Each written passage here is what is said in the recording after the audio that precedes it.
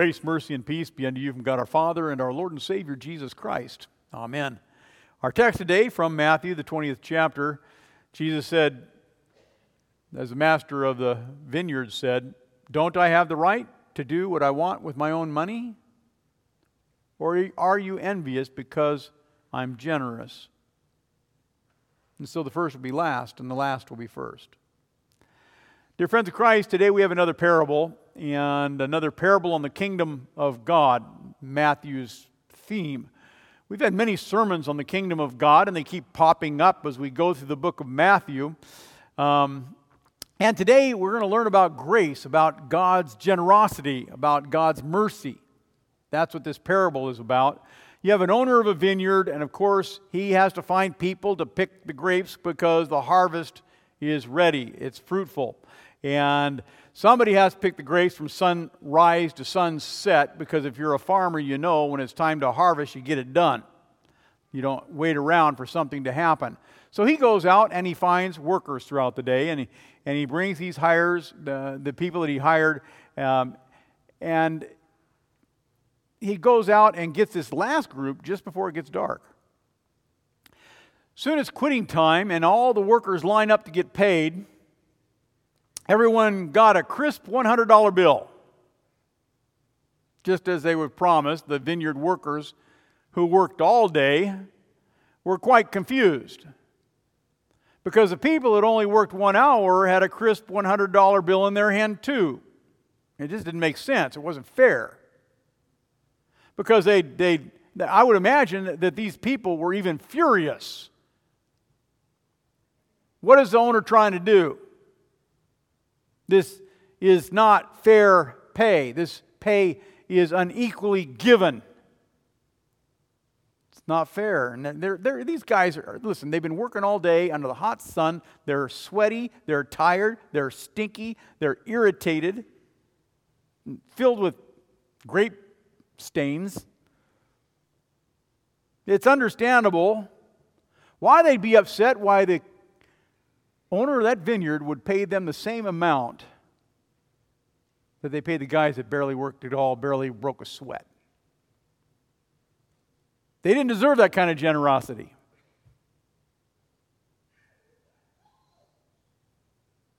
But they got it anyway.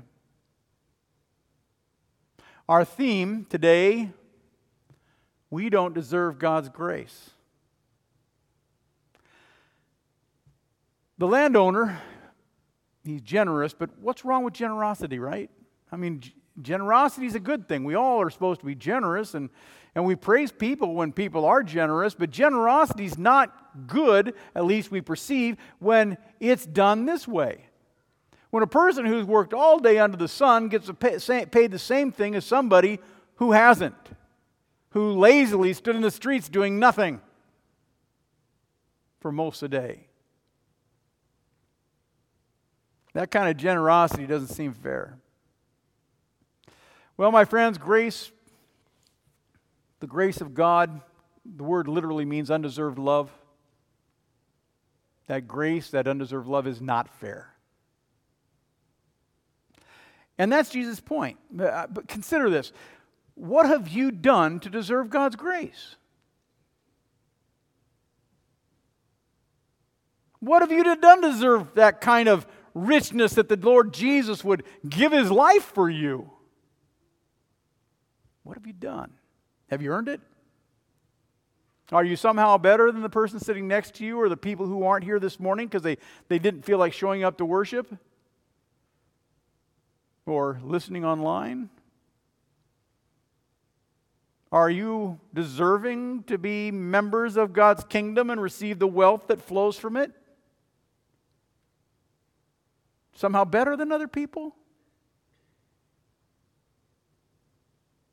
Well, maybe you've given hundreds of dollars to the church. Maybe you've given hundreds of thousands of dollars to the church. Some of you have. Maybe you feel you deserve a reward for all that. But again, I ask you, what have you done to deserve God's favor? And if you know the Bible, you know the answer. We've done nothing. You've done nothing to deserve God's grace, and neither have I. Zip, zero, zilch, nada. And yet God gives me, a sinner who deserves eternal condemnation, who deserves his eternal wrath, God gives me, a sinner, complete pardon and forgiveness and grace and mercy and love and generosity and kindness instead of eternal punishment. He gives me life. Pardon and forgiveness for every offense I've ever committed, every commandment I've ever broken. And what does all that forgiveness and pardon cost me? Nothing. Zip, zero, zilch, nada. It's free, it's generous. Flowing from the heart of the Lord, generous to you and to me and to anyone who will come to the Lord Jesus Christ. To get a better grasp of this thing called grace, we need to delve deeper into this parable that Jesus gives of the vineyard workers. He tells a story about the kingdom of heaven. The kingdom of heaven is like a landowner who went out early in the morning to hire men to work in his vineyard. He agreed to pay them a denarius for the day and sent them into the vineyard. Now let's just pause there, because first we have to ask the question, what is the kingdom of heaven? And Jesus uses this phrase, and Matthew uses it over 30 times in his gospel. This is an important teaching that Jesus is expressing to the people. What is the kingdom of heaven? So I ask you, as Jesus talks about the kingdom of heaven, what is the kingdom of heaven? And simply said, it's your salvation. Do you believe in Jesus Christ? He shed his blood for you. Then you possess the kingdom. You have God's favor. You're saved by his grace. Jesus is alive in you. And so, in Matthew 6, Jesus advises, so seek then first the kingdom of God before all the other things of the world. Seek ye first the kingdom of God, and all the other things will be added to you. The first order of business, seeking the kingdom. Now listen, if God has a kingdom, that means he's a king. And he's not just a king. The king of this kingdom is majestic. He is the creator of the universe. And this majestic, powerful king, creator, comes to you. Now just imagine that in your mind. This powerful king comes to you. This Lord of Lords and Kings of Kings. And again, he comes to you. And he bows down before you. Bows down before you. The king. And he places before you a treasure chest. And he offers it to you. And you look at the treasure chest and you look at the king. What are you thinking? You look at the treasure chest, you look at the king, what's going through your mind?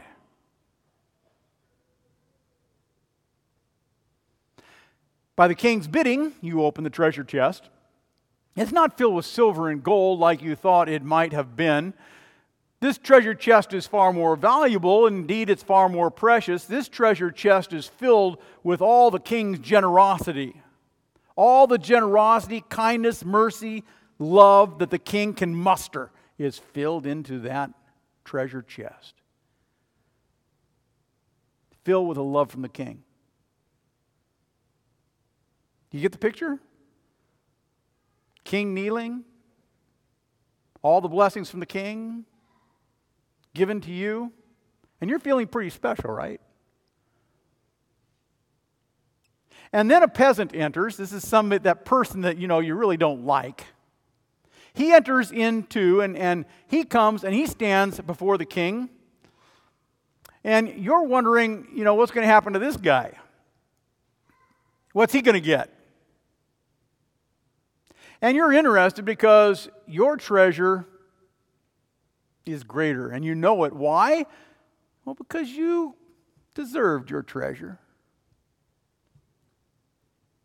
You've deserved your reward.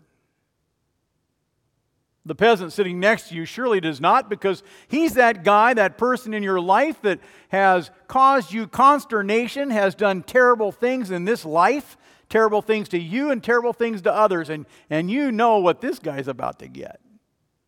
And it's justified for you.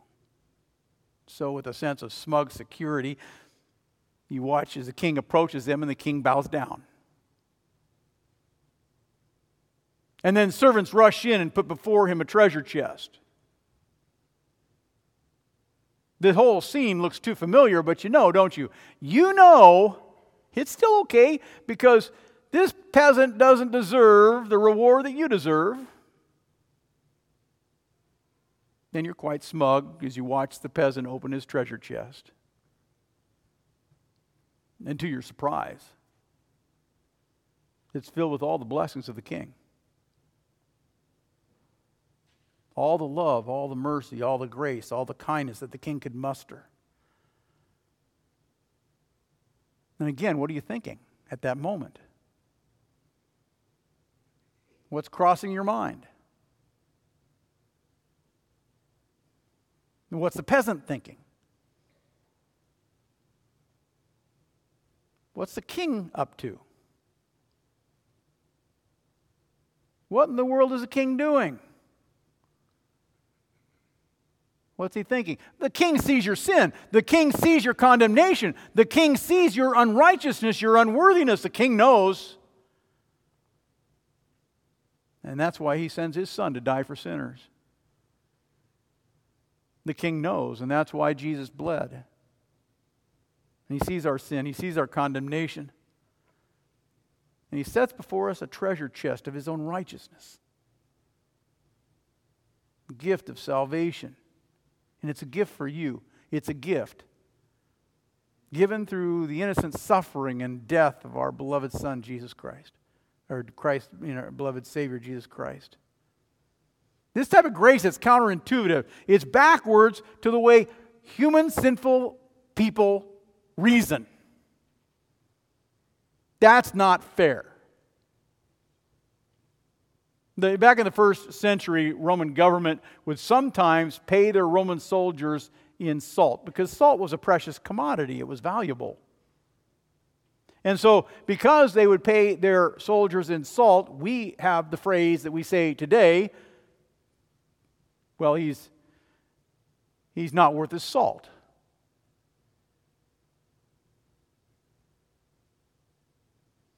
It becomes a great offense for us to hear from God that we're not worth the price of our own salt because of our sin, because we've not been obedient to His 10 Commandments. We've not been obedient to His ways. A woman once told her wealthy friend, "You're so blessed." The friend didn't take it well. She was not amused by her friend's statement of blessings because, after all, she had earned those blessings. She was wealthy because she deserved to be wealthy. She was better than everybody else because she earned that right. And she had worked hard. You beginning to see what Jesus is talking about this morning? What I'm trying to see? You beginning to see the lesson that Jesus is trying to teach us in this parable? You know, we're born into this world programmed to sin. We're born into this world programmed to disappoint the king. We're born into this world programmed to offend God. And why would God then, the king, want to offer us such a treasure to people programmed to disgust Him? Programmed to cause Him wrath and anger. Why would He give us a gift? Why would He do that? I mean, really? Really, do we think we deserve it? And if you do, you need to read the parable again. If you do, you need to read the Gospels again. The book of Proverbs says there's a way that seems right to mankind. There's a way that seems right to humans, but in the end it leads to death. But there's another way. God's ways are greater than our ways. His thoughts are higher than our thoughts. There's another way. It's God's way. And yet, we boast and we brag about our lives and what we've done. Jesus was with his disciples when there was a man in the temple, and the man was proudly praying, boasting. He wasn't humble. Listen to this haughty prayer. God, I thank you that I'm not like other men, extortioners, unjust, adulterers, or even like that tax collector. I fast twice a week. I give tithes of everything that I get. Paul confessed. That was before he was saved. That at one point he had put a lot of trust, a lot of confidence in his performance. And he says it's foolish to arrogantly take credit for the things that God has blessed you with. Listen to Paul's feigned boast as he's trying to teach what pride sounds like to his audience, to his congregation. If anyone thinks he has a reason to put confidence in the flesh, I have more. I'm circumcised on the 8th day of the people of Israel, of the tribe of Benjamin, a Hebrew of Hebrews. In regard to the law, I'm a Pharisee. As for zeal, persecuting the church. As for legalistic righteousness, faultless. As for God's perspective on that kind of thinking, a fool.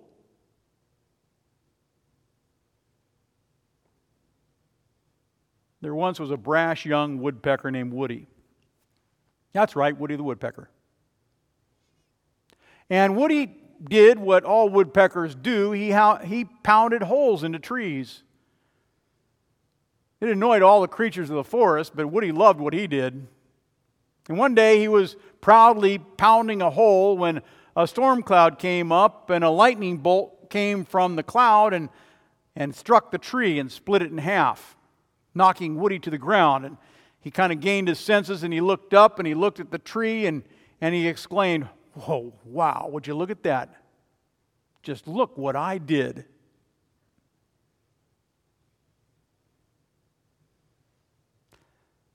Like Woody the woodpecker,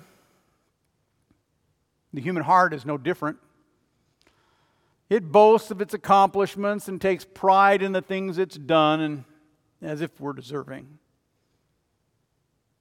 We do things and boast that they were done by our power, by our might, by our intelligence, by our will. Sometimes people even think that they can eradicate the sin in their lives by some kind of good obedience or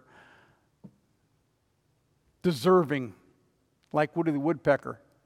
They look at the split tree and they take credit for it themselves. Do you think such people deserve a king's reward? Do such people deserve the gifts of God's kingdom? Of course not. But know this: the king is generous. He's generous. That's the way God's reward system works. It works by grace. Our sin disillusions our minds to think that somehow we've done something to deserve all this. That I'm a believer in Christ because somehow I'm better, that somehow I deserve this. But God knows the truth. He split the tree. He blessed the workers. He gave the grace. He sent His Son. And He says, don't I have the right to do with what I want with my own money? Or are you envious because I'm generous? Now, please don't think for a moment that Jesus is teaching here, in this parable that Jesus has taught, to support socialism, that everybody gets paid the same wage. That's certainly not the point. Jesus wants us to realize that the kingdom of God, He rewards us not based on performance, but He rewards us based on His grace.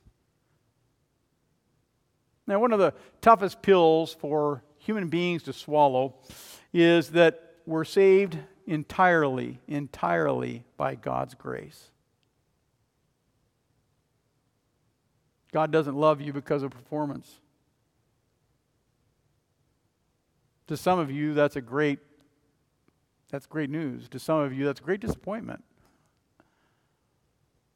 He loves you through the blood of His Son, Jesus. God loves us, but we're not worthy of a king's reward. I want you to think about the thief on the cross who died there with Jesus. Remember that thief? Did this guy deserve a king's reward? Did this guy deserve the treasure chest from the king? Of course not. He was on the cross because he deserved to be dying for the offenses caused to society. And what did Jesus have to say to this undeserving thief? Today you'll be with me in paradise. Today I will bow before you. Today I'll give you the gifts of my kingdom. Today I will reward you. I'll give you a king's ransom, and it's yours. I want you to think about John Newton, who wrote Amazing Grace. Wonderful, wonderful song, but it came from a man who wasn't so wonderful.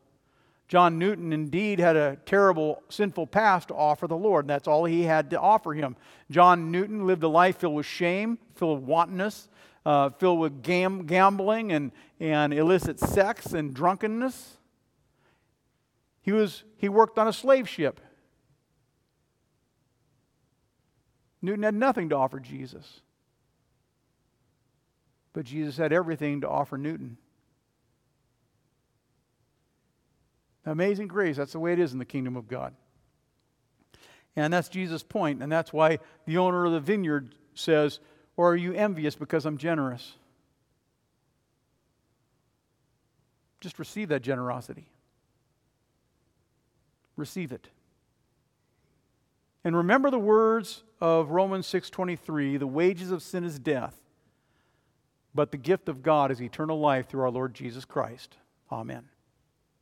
And now may the peace of God that passes all understanding keep your hearts and your minds in Christ Jesus unto life everlasting. Amen.